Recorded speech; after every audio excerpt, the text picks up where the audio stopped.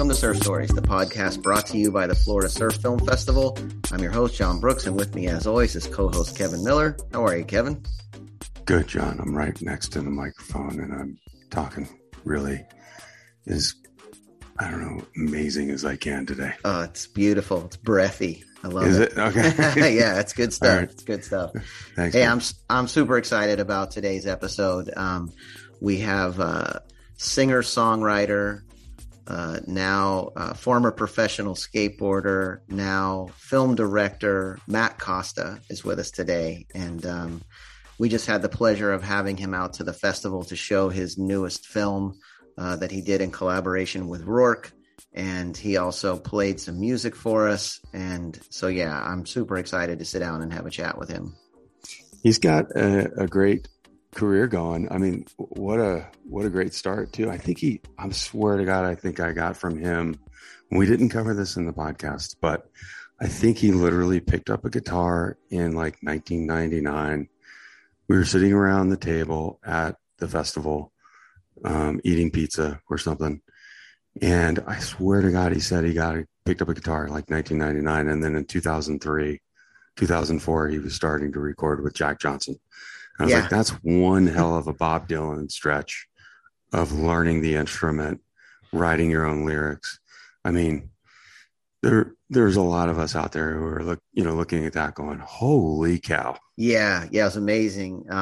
We didn't talk about that in the episode, but yeah, we did sit around that night and kind of get his origin story. And it was phenomenal. He broke his leg skateboarding and kind of felt like it was severe enough of a break to end his pro skating career. And so he picked up a guitar and just decided to be a world-class musician instead. And and it took him a whole 6 months to get there. It's crazy, Well, absolutely. And I love the, transition. Well, I mean, he's been through, it's tough not to call him a world musician, like with the world music stigma that goes with it. You wouldn't want to put that on him, but it is a very musicologist type of sound to it. It's like, oh, he's got some of the Mexican influence, and he's got the Americana influence. He's got some 70s influence in there. It's just like,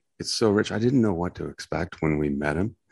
And, it turned out that he's just a really nice guy. And he's one of us, you know what I mean? He's just, absolutely. But he's also not one of us because, he's so successful. And I can't wait to turn on people who listen to this podcast to his music. Just hop on, iTunes or Spotify and have a nice drive, or, just put it on while you're working. I mean, it's deep, but it's also really good for a cold beer. Absolutely. So yeah, let's sit back and have a nice chat with Matt Costa.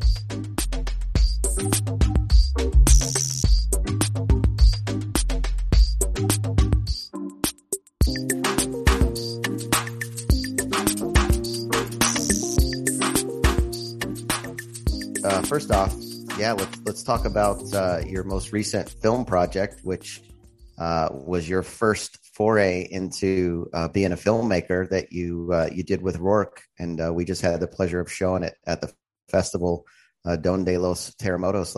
Walk us through a little bit about the creative process of them approaching you and saying, "Hey, we want you to do this movie," and kind of how you formulated it from there. Okay, yeah. So when I started doing collaborations with Rourke, they had asked me here and there to do some arrangements, guitar arrangements, some feedback stuff, some more, a little bit more experimental sounds to back up some of their, some of the films that they'd been working on. This is a number of years ago. And so I'd done a handful of things with them, and I always really enjoyed it. Actually, I find doing things like that, I was able to be in a little bit more. It was always a good break to get it out of my normal songwriting process, and then I was able to kind of free up some ideas and just explore a little bit. So whenever I came back to songwriting after that, I always felt rejuvenated. Got to Nice. try some things that I hadn't really tried before in that process. So, um, so, so that was always really fun, and yeah, and I'd done that a number of times, and so I had a talk with Ryan Hitzel, and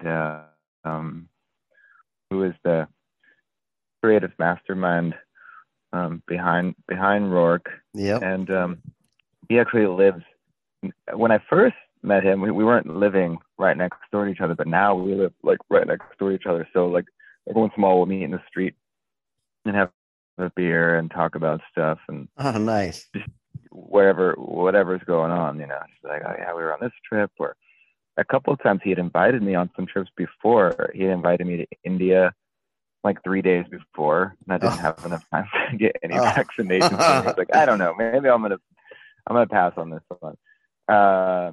So eventually he's like, oh yeah, I wanna get you out on one, and I was like, cool. So he's like, oh yeah, I wanna meet me in the street. I wanna talk about some ideas. We got some fun ideas, and so I met him in the evening one day, and we were talking, and he was just saying, hey, we want you to come out on this trip. I was like, oh, that'd be great. He's like, want you to do some music for it? That'd be great. He's like, we want you to make the film. I was like, okay, well, I was like, all right, I'll do it. I was like, but as far as my only experience with that was just I'd written some treatments for music videos throughout my career, and a number Okay. of those, and I'd worked with a lot of filmmakers, and then more recently, I'd been doing a bunch of music videos similarly to a lot of people just started kind of making do with what they had during the pandemic. Then I started just like making these really mixed media videos and short films and ideas for my for the last record that I put out that happened to coincide with like the same year that the world shut down. I wasn't able to do any touring for the record or any normal promotion, so I just started making a bunch of stuff, more than normal, and so that was all my experience with actually hands-on filmmaking. And so I was like, well, okay, I can do it. And I was like, I had to get someone who actually could, like, who had experience with that as well, like more just out in the field more. So my friend Jordan Sure. Loveless had done a bunch of stuff. He'd done a bunch of surfing and a bunch of snowboarding and just like motorcycle stuff. And I knew that if like basically if we needed someone to hang out of the back of a truck, if I fell out, then he could take the reins for me, So Nice. but we teamed up. It was a great team, and I felt like really a great combo. So that was the first person that I thought of. And I reached out to him, and he was like, oh yeah, I think I'd be down to do it. And so simultaneously I was like, okay, well, I'm going to write a treatment. And so the process began. And so when you sat down to write the treatment, was that something that you had in the back of your mind already? And you thought, someday I'll try to write this down either into songs or into a short film or something? Or was it the kind of thing where like after you talked with Ryan, which by the way, I just like the idea of calling and saying like, meet me in the street. We got something to talk about. Yeah. It was.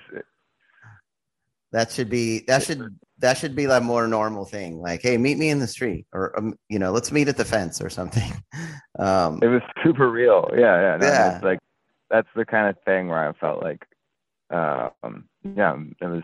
I mean, you hear, you think about things coming together organically, and actually, it really is. And I think that's something that I really appreciate about, on a side note, about Ryan and the Rourke folks and things like that, is that I think that especially what they've been doing a bunch of the run amok stuff now too, but they organize these Yeah.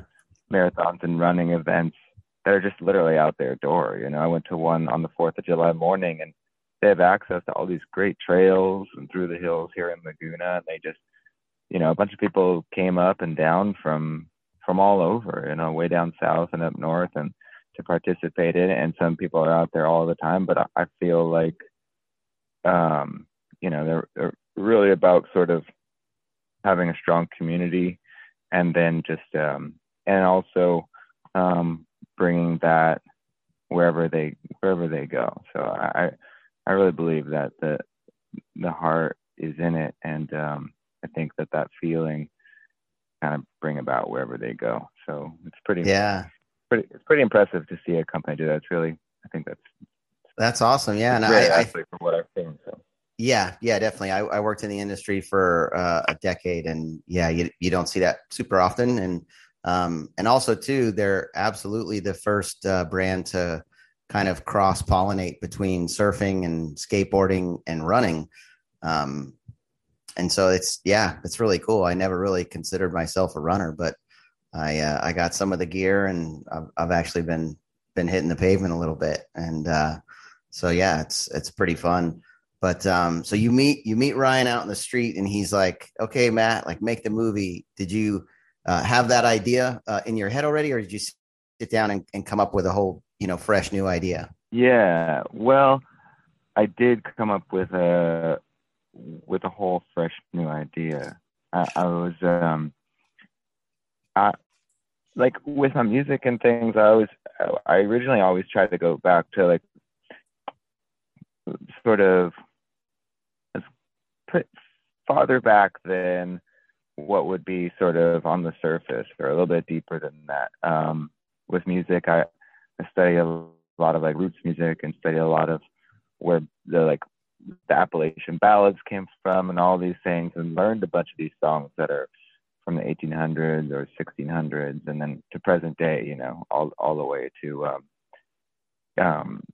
you know, you've got, I mean, that stuff, you don't really think it meets the modern world, but I mean, I think you've got, well, Kurt Cobain was covering, you know, Lead Belly songs in Nirvana Unplugged, and a lot of Lead Belly songs go way back. I mean, some of them go back to, or even The House of the Rising Sun is a sister song to a song called St. James Infirmary, which goes way back to the 1600s. So Wow. you really think about that stuff, it all goes really far back. So I always try to get there, and then bring it into the, you know, I always try to find that stuff. So I was researching a bit about Oaxaca, and where some of that history lies, and what I uncovered was that, well, first of all, I was like, okay, there's like, the first thing I found out is that there's like really massive earthquakes that happen there, and they've done some real damage. And so the terremotos are not only earthquakes, but they're just these like massive, devastating earthquakes. And I thought, if there's these big earthquakes, then there must be like a vortex there, or something, like historically, mythologically, or however you want to put it, into in the history of it. So I just started researching that on the internet, and I came across these articles that were written, and they basically talked about deep in the caves, which we go to in the film, but they would make offerings in the caves, and they believed that in these valleys that get covered with all this fog and rain, is that they saw these caves, and from the cave openings, that's where the clouds came out of. So they would climb up like we did into these caves, which are really hard to get to, and they would make these offerings and sacrificial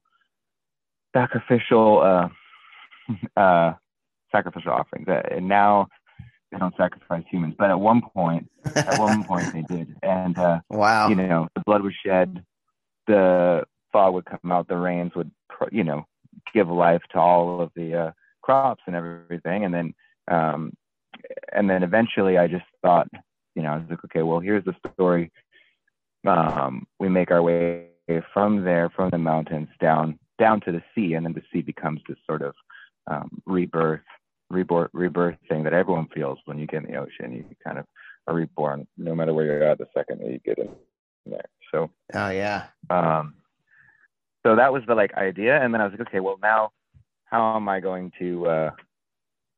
How are we going to actually like do this in real life? You know. So I brought it up to Ryan, and he's like, okay, we found the deepest cave system, and like one of the deepest cave systems in the world, and he showed me these pictures.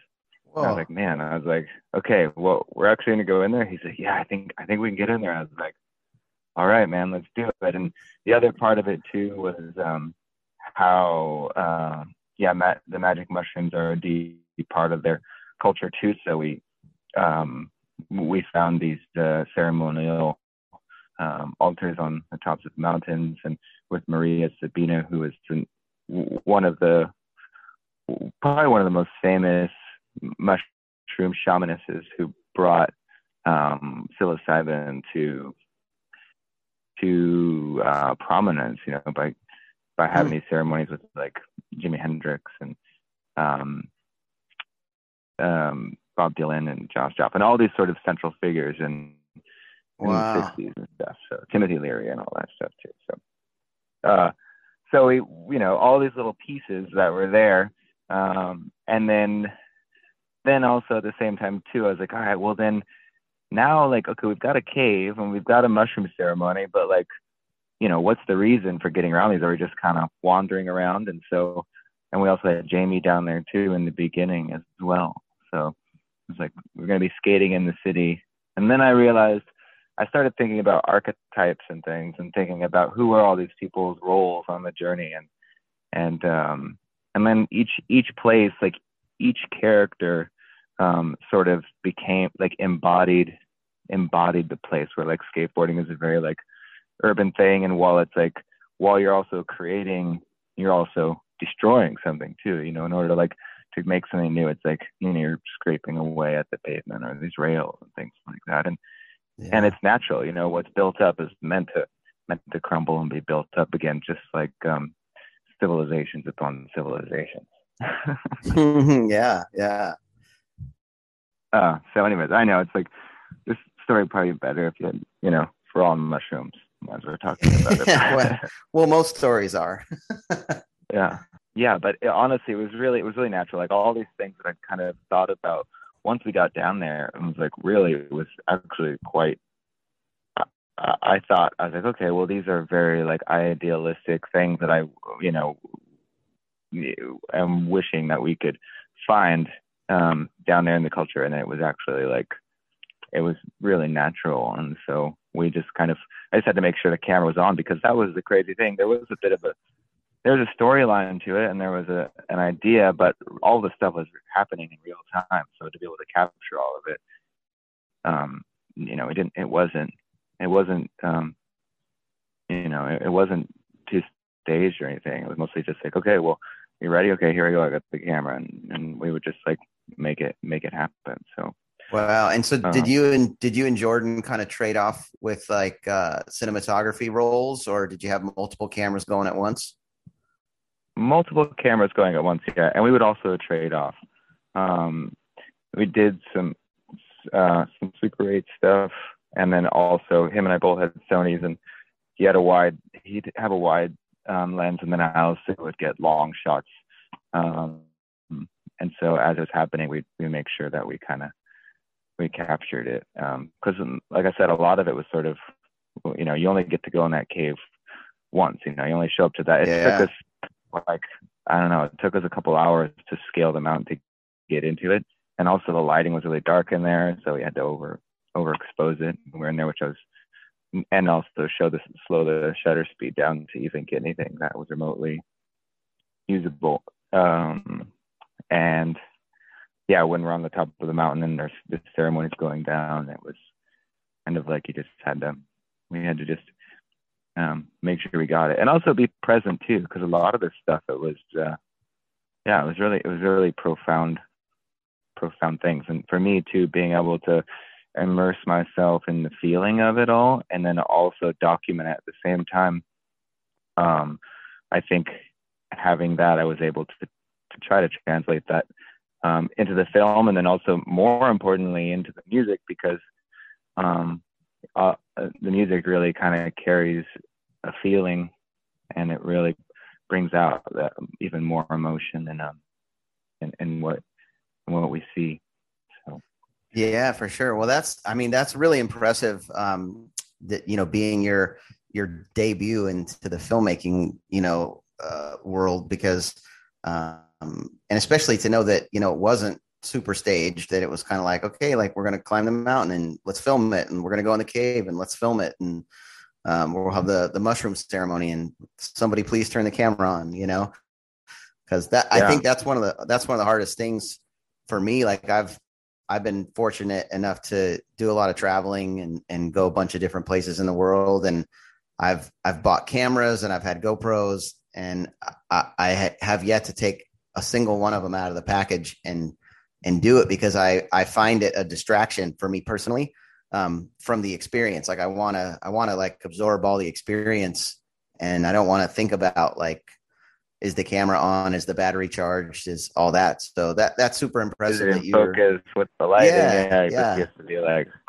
it's a bit, it can be a bit daunting. But I think for that, once you get into anything, once you get into the flow of it and the habit of it, I really think it's like it just becomes it became something we didn't really think about, obviously. Just like you put a camera on someone at first, they're kind of nervous or whatever, acting sure, uncomfortable, and sure. then after a couple hours, they just like don't even remember anymore. So Yeah. Well, um like I said, hats off to you, because you did a fantastic job of putting those things together. And, I wanted to know too, did you film the footage first and then write the music to the footage, or was it the opposite way? Had you written the songs before you took the trip? What was that creative process oh like? yeah, yeah.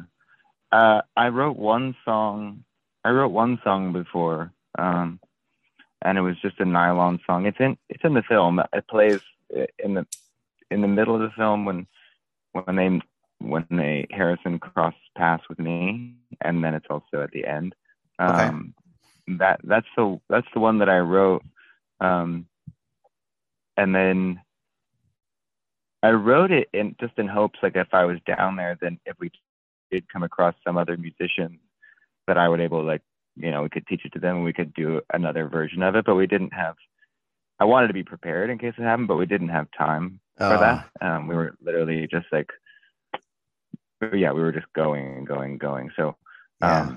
um, I wrote that one, and then when we came back, as we were editing all the footage, my recording studio at home was like one room away. So when we'd be working on something, I'd be like, oh, I have this idea. I'd run in there, and like, as Jordan was working on it while I was away, I would work up an idea of a song, or we would finish editing for the day, and then that night I would work up something, or in the morning before he came there again, and we'd lay it in. And most of the time it was most of the time it yeah it worked out pretty good. I mean, some of the ideas, I would try a couple things out and it wasn't fully fleshed out. So then Uh-huh. once I realized it was working, then I would commit more to it, like adding saxophones and horns, and yeah, more arrangement things. Sometimes I would just do a sketch with guitars and my voice to hear if it would work, and then when I knew it would, then I would really go to town on with adding some instruments. But fortunately, I did have my friend Adam Topol, who's an incredible drummer. I studied down in Cuba and things. He's really well versed in Latin American music, and he loves cumbias Hmm. especially. Um, so I wanted to write a cumbia for this one, and then just add a bunch of those flavors in rhythmically, which which he was able to help out with. That's cool. That's really cool. Was there ever, so like it sounds to me like you're editing the footage, and then you're going into the studio and you're, with the fresh edit in your mind, and you're creating, music that goes to that. Did you ever have a scenario where you created a sound in the music studio that you liked so much that you went back and changed the edit to fit to that? That's one of the benefits of being the songwriter and scoring it, and also being the editor as well, because you can think about those things simultaneously. You can Sure. put on two hats. And so I did have this vision for the song at the end of the film, which is called The Holy Mountain, and it's a song in the surf section. And I had this, I heard it in my head what I wanted to be, and we put these songs in there. Previously, one song I had written, another was a temp song from one of my friends, and I was like, oh, maybe we should put his song in there, but nothing was really giving it the energy that I tried a bunch of different stuff. I was like, but I know what it needs. I heard the energy, which was sort of this really driving guitar that's playing double time, and then the rhythm is doing sort of halftime thing underneath it, which would create this fluidity to it, but also an energy without being just knocking you over the head. And so that one, once we finally had that song in there, I slept on it one night, and then Jordan was coming over, and I was like, okay, I'm going to write it right now. And so I wrote this piece. I didn't have words for it, but when he showed up, we put it in there, and he was like, this is it. And I was like, all right. I went in there, and basically the words from that one came from the actual experience from being on top of the mountain, where there was a ceremony that takes place 3/4 of the way through the film. And yeah. So, I directly took from an experience on that mountain and just transferred all that feeling into the lyrics for that song. Wow, that's cool. So, it all works sort of symbiotically. Yeah. I was gonna say, what a cool melting pot of creativity between the having the idea for the treatment, and then actually being able to be in control of the cinematography and where you're shooting and how you're shooting and the lighting, and then to be able to go in and create the soundtrack and find the right energy and sound for it. That's amazing.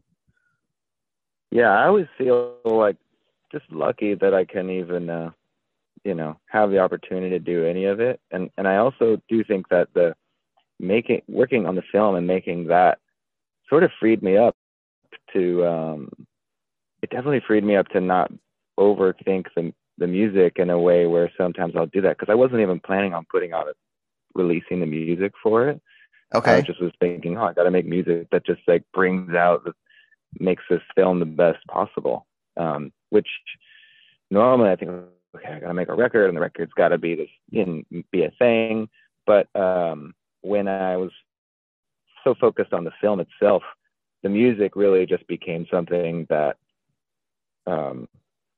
flowed into it naturally, and then it gave a framework for it. And then once you even listen to it on its own, it can stand on its own too, which I was, I think, really surprised by. But also when when you first start writing, or when someone, or myself, I can only speak for myself, when I first started writing music when I was young, I was limited by my own abilities. So I can only do so much, and by that way it was already conceptual. But the more you do it, the older you get, you learn all these tools, and you can just do it. You can do so much. But I think the ideas become too vast, and they can become unclear. So to have something like this to put all the ideas into really help shape a record, and I wasn't planning on that. And I think that's an interesting way to go about it. So, Matt, that's cool. And sorry, go ahead, Kev.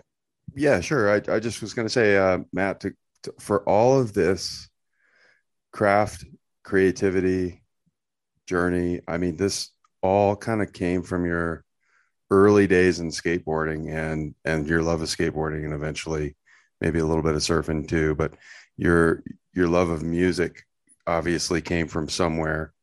as well. Did you have early influences there, or where were you coming from, as you know, those impressionable years, those adolescent years, and from a music standpoint?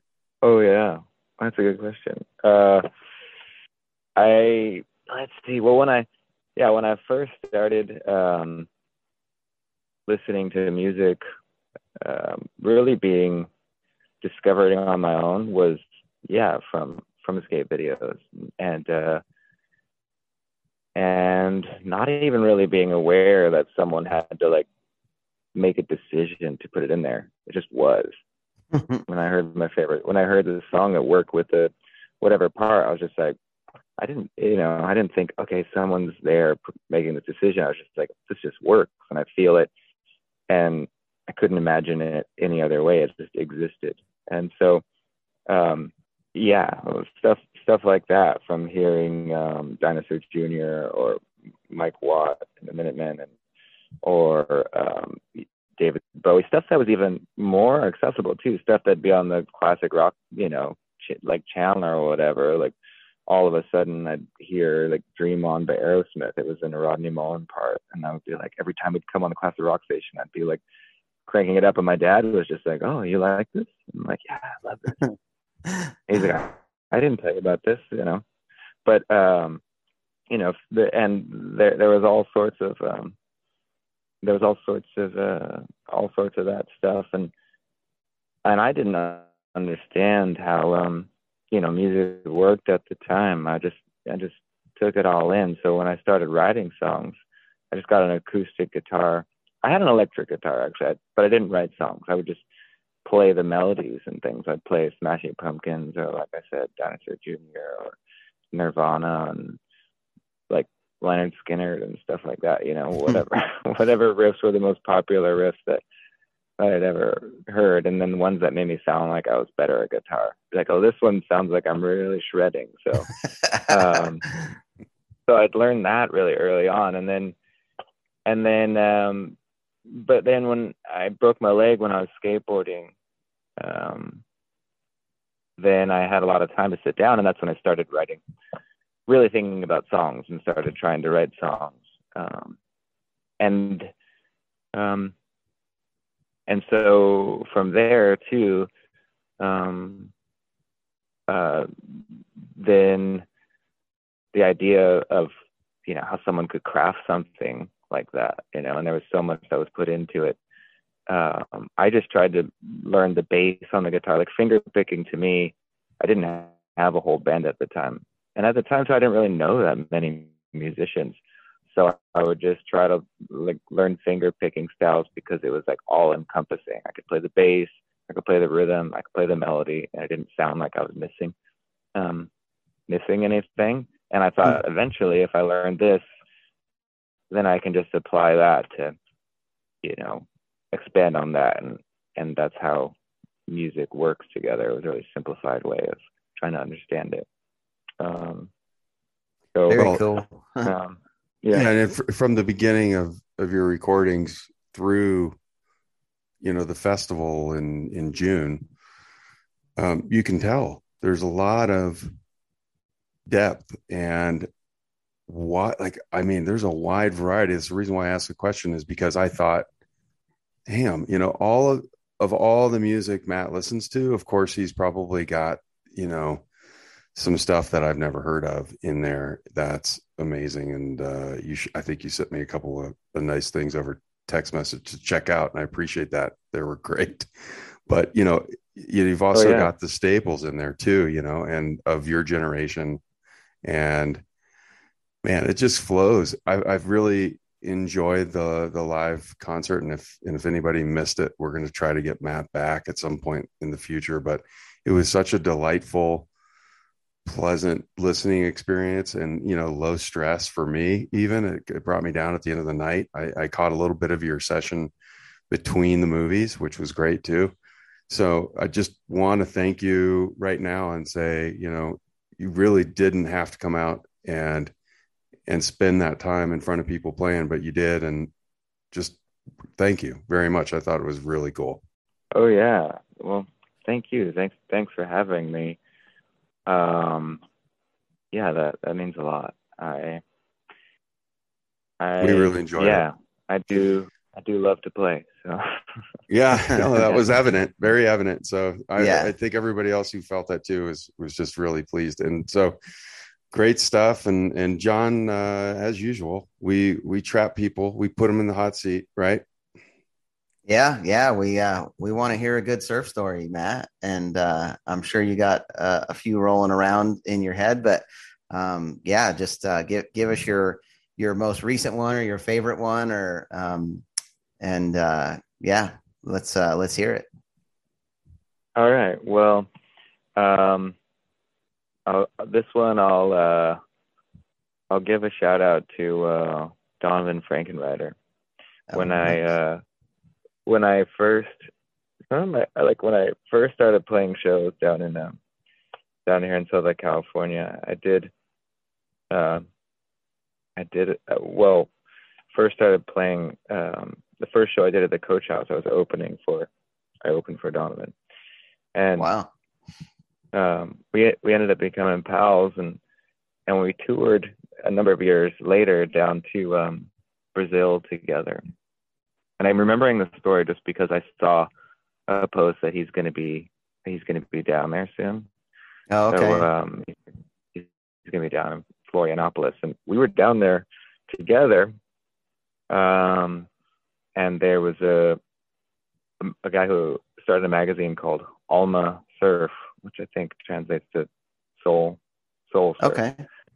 And we were down there for a thing called the Happening. We brought down a bunch of artists and visual artists and some filmmakers and also some musicians. So it was myself, G-Love, Donovan. And I remember as we were going down there,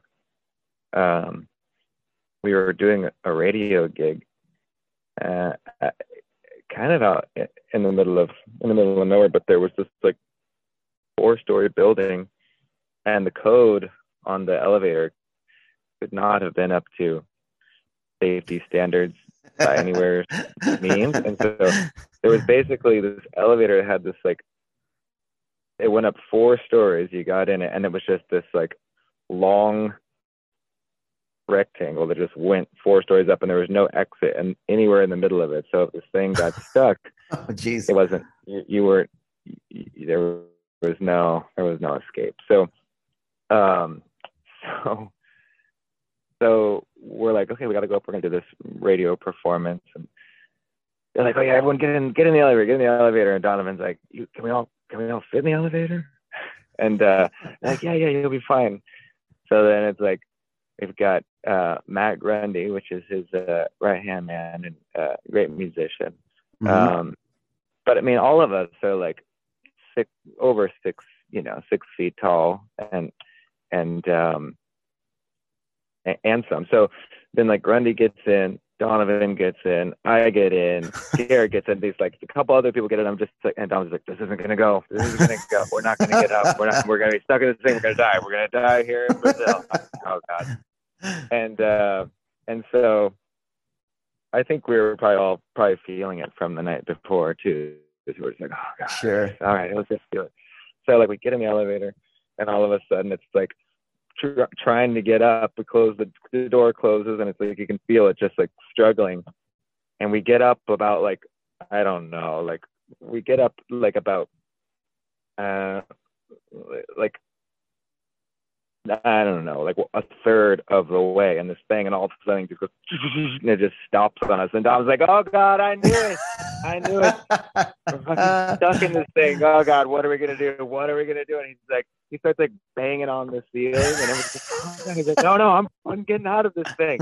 And he starts jumping up and down, and then eventually it lowers down to the point where like, there's like a crevice that you can crawl through. And he's like, I'm going through there. He's like, don't crawl through there. You're gonna get cut in half if you go. He's like, I don't care. I'm getting through it. And he like managed to squeeze through it. And as he squeezes through it, the thing lifts up again. He makes it through. Oh, jeez. After his weight, he like comes out of it, and all of a sudden I'm like, oh God. And so eventually, like they have to like, get some get some people down there to pry us out of this thing. But yeah, I don't know. We made it out alive, and Donovan's still around to tell another tale. And that's a pretty wild story. Getting stuck in an elevator down in Brazil with Mr. Donovan.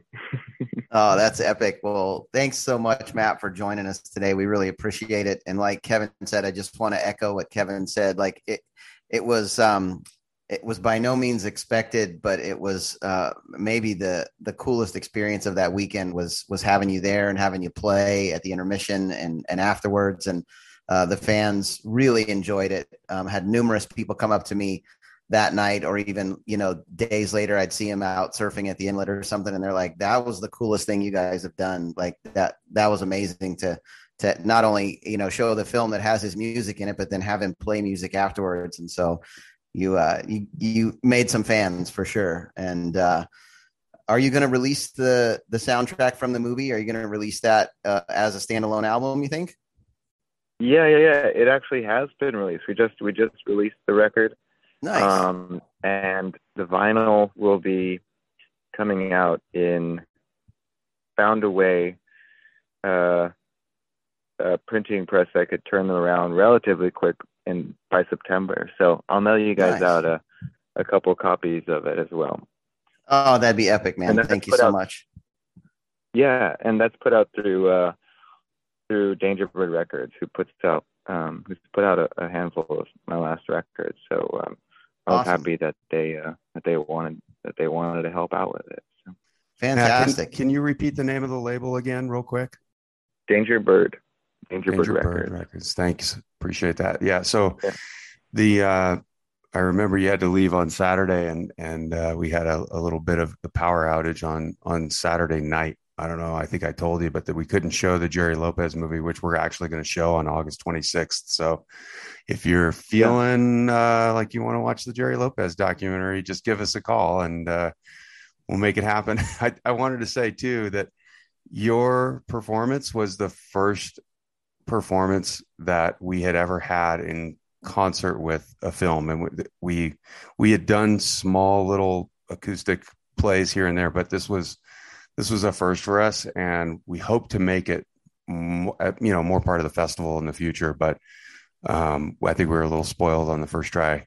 So thanks a lot. Well, yeah. Well, I think you guys should do that. We'll get some. I'll put the word out there too. Anyone you want to, you got a wish list. I'll try to. I don't know. I'll call them up. Be like, they need you in Florida. There you go. Thanks, man. Tell Donovan we've got an elevator with his name on it. Yeah. I will. Dude, I have to say, John has, I don't know if you have any horror stories from personal experience, John, in elevators, but I mean, the number of people I would imagine that get cut in half trying to get out of an elevator after it kicks back in per year has got to be a non-zero number. But the horrifics of that is terrifying. Yeah, it's actually nuts. Like I've taken specific elevator safety classes because of the fire department, and it's like the number one thing they tell you to do is don't try to get out of the elevator, because that's how you get cut in half. Oh my God. I don't know. We were all, it was already scary enough, and I was like, here we go. But Donovan has superpowers, so it's all good. Yeah, absolutely. But I would not try that at home, people. No, definitely don't do that. So awesome. Well, again, thanks so much for joining us, Matt. We really appreciate it. And congratulations again on a fantastic film, fantastic soundtrack, and a great show that you put on for us. And we'll look forward to having you back out again. Yeah, thanks for all the support. I really enjoyed every minute of it.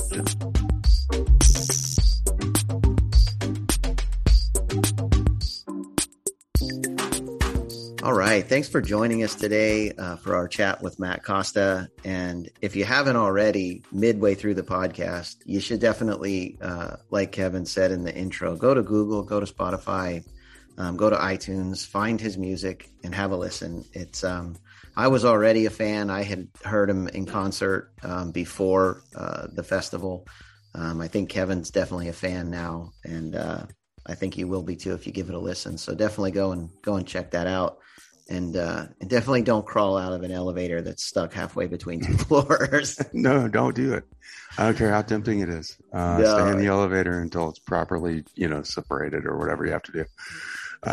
Yeah, I completely agree. I was not really that in touch with Matt's music before the festival. And I'm walking around. My head is spinning 100 miles an hour the night we were showing his movie. And I walked by the amphitheater, and there he was, kicking it on the guitar, sounding like, I was like, where is this sound coming from? Yeah. We never have this happening at the festival. And then, my God, it was nice. And then, after his movie showed, I'd say about 50% of the crowd took off. And the crowd that was left was absolutely mesmerized. It was a very chill vibe, a couple of people having a chat in the background, but definitely the music came through, and listening to the lyrics, every word. Some people there who had really wanted to see Matt play live. And after COVID, it was a great opportunity just to sit down and enjoy it, like almost a campfire scene. Yeah, definitely. That was kind of the vibe. We did it in the outdoor amphitheater, and some beautiful mood lighting and little breeze blowing, and it felt like the campfire scene, and with a really good musician, next to the campfire. Oh my God, yeah. So yeah, you know what made me, by the way, realize just how good Matt Costa is? I took the guitar as we were setting up the audio, and I'll sing in my living room and I'll play guitar a little bit. But when I sang into that microphone and I heard what came out, I was horrified. Number one. Number two, I don't know how he does it. It's amazing. So just more respect for Matt. And what a great night. What a great evening. Good story. Good to have him on the podcast. And John, another one in the books. We're almost to 30 episodes. Yeah, it's fantastic, and I'm super stoked that we were able to have Matt on, and especially right after having him at the festival. And speaking of the festival, we got right around the corner next screening coming up here in just like 4 or 5 weeks, August 26th and 27th. And for any of you folks that were at the first night in June when the power went out and we couldn't show the Jerry Lopez movie, we have secured the ability to show it again. So August 26th, Friday night, we will be showing the Jerry Lopez documentary. So definitely come back and check that out. And then Saturday, we have some great films. Ballroom Stack, our friend Ben Gulliver, who's been to the film festival before, made a great documentary about Ballroom called Hail Mary. And we're hoping that both of those guys will be able to attend. Have to wait and see. But then we've also got a great short film from Lauren Hill, and she'll be here from Australia with her partner Dave Rostovich and their new little baby boy. So yeah, we're looking forward to it. It's gonna be a great night. 100%, man. And who knew the power would go out in the entire city of New Smyrna Beach, right? When we're, I think you said it best though. Thank God it didn't go out right in the middle of the movie. It went out before we even started it. So yeah, that was kind of money. If you're going to have, the wheels come off, it's better maybe to have all 4 come off at once. And then you can hit restart when you get a new car. Absolutely. But, absolutely. I want to say too, Ben Weiland has made an incredible documentary about a trip to an anonymous island in Alaska with photographer Mark McInnes, who lost everything he owned in a fire. I think it's been, through your social media feed at some point, but the movie documents his struggle, but also his sort of rebirth into amazing waves and an unreal setting. So Ben will be there, Ben Weiland, and it's going to be a great August 27th. Just for you fans out there, Stacy Peralta is interested in coming on the 26th, and we haven't totally finalized that, but it is possible. So yeah, that'd be phenomenal, by the way, if that happens. So we're going to do everything we can to make that happen. And that would be on Friday night. And then, like Kevin was saying, Ben Weiland and his movie Island X will be on Saturday, along with Ballroom Stack and Ben Gulliver's movie and Lauren Hill's movie and also Drew Miller from St. Augustine. Drew is a veteran of the festival, but it's been a number of years since he's been there. And so we're excited to have a new short film from Drew as well. And yeah, it's going to be a great night. And thanks to our sponsors, every night that we do at the festival is a great night. Monster Energy, of course, our presenting sponsor, Rourke Apparel, Globe Footwear, Dragon Sunglasses, Yeti, Red Dog Surf Shop, Florida Virtual School.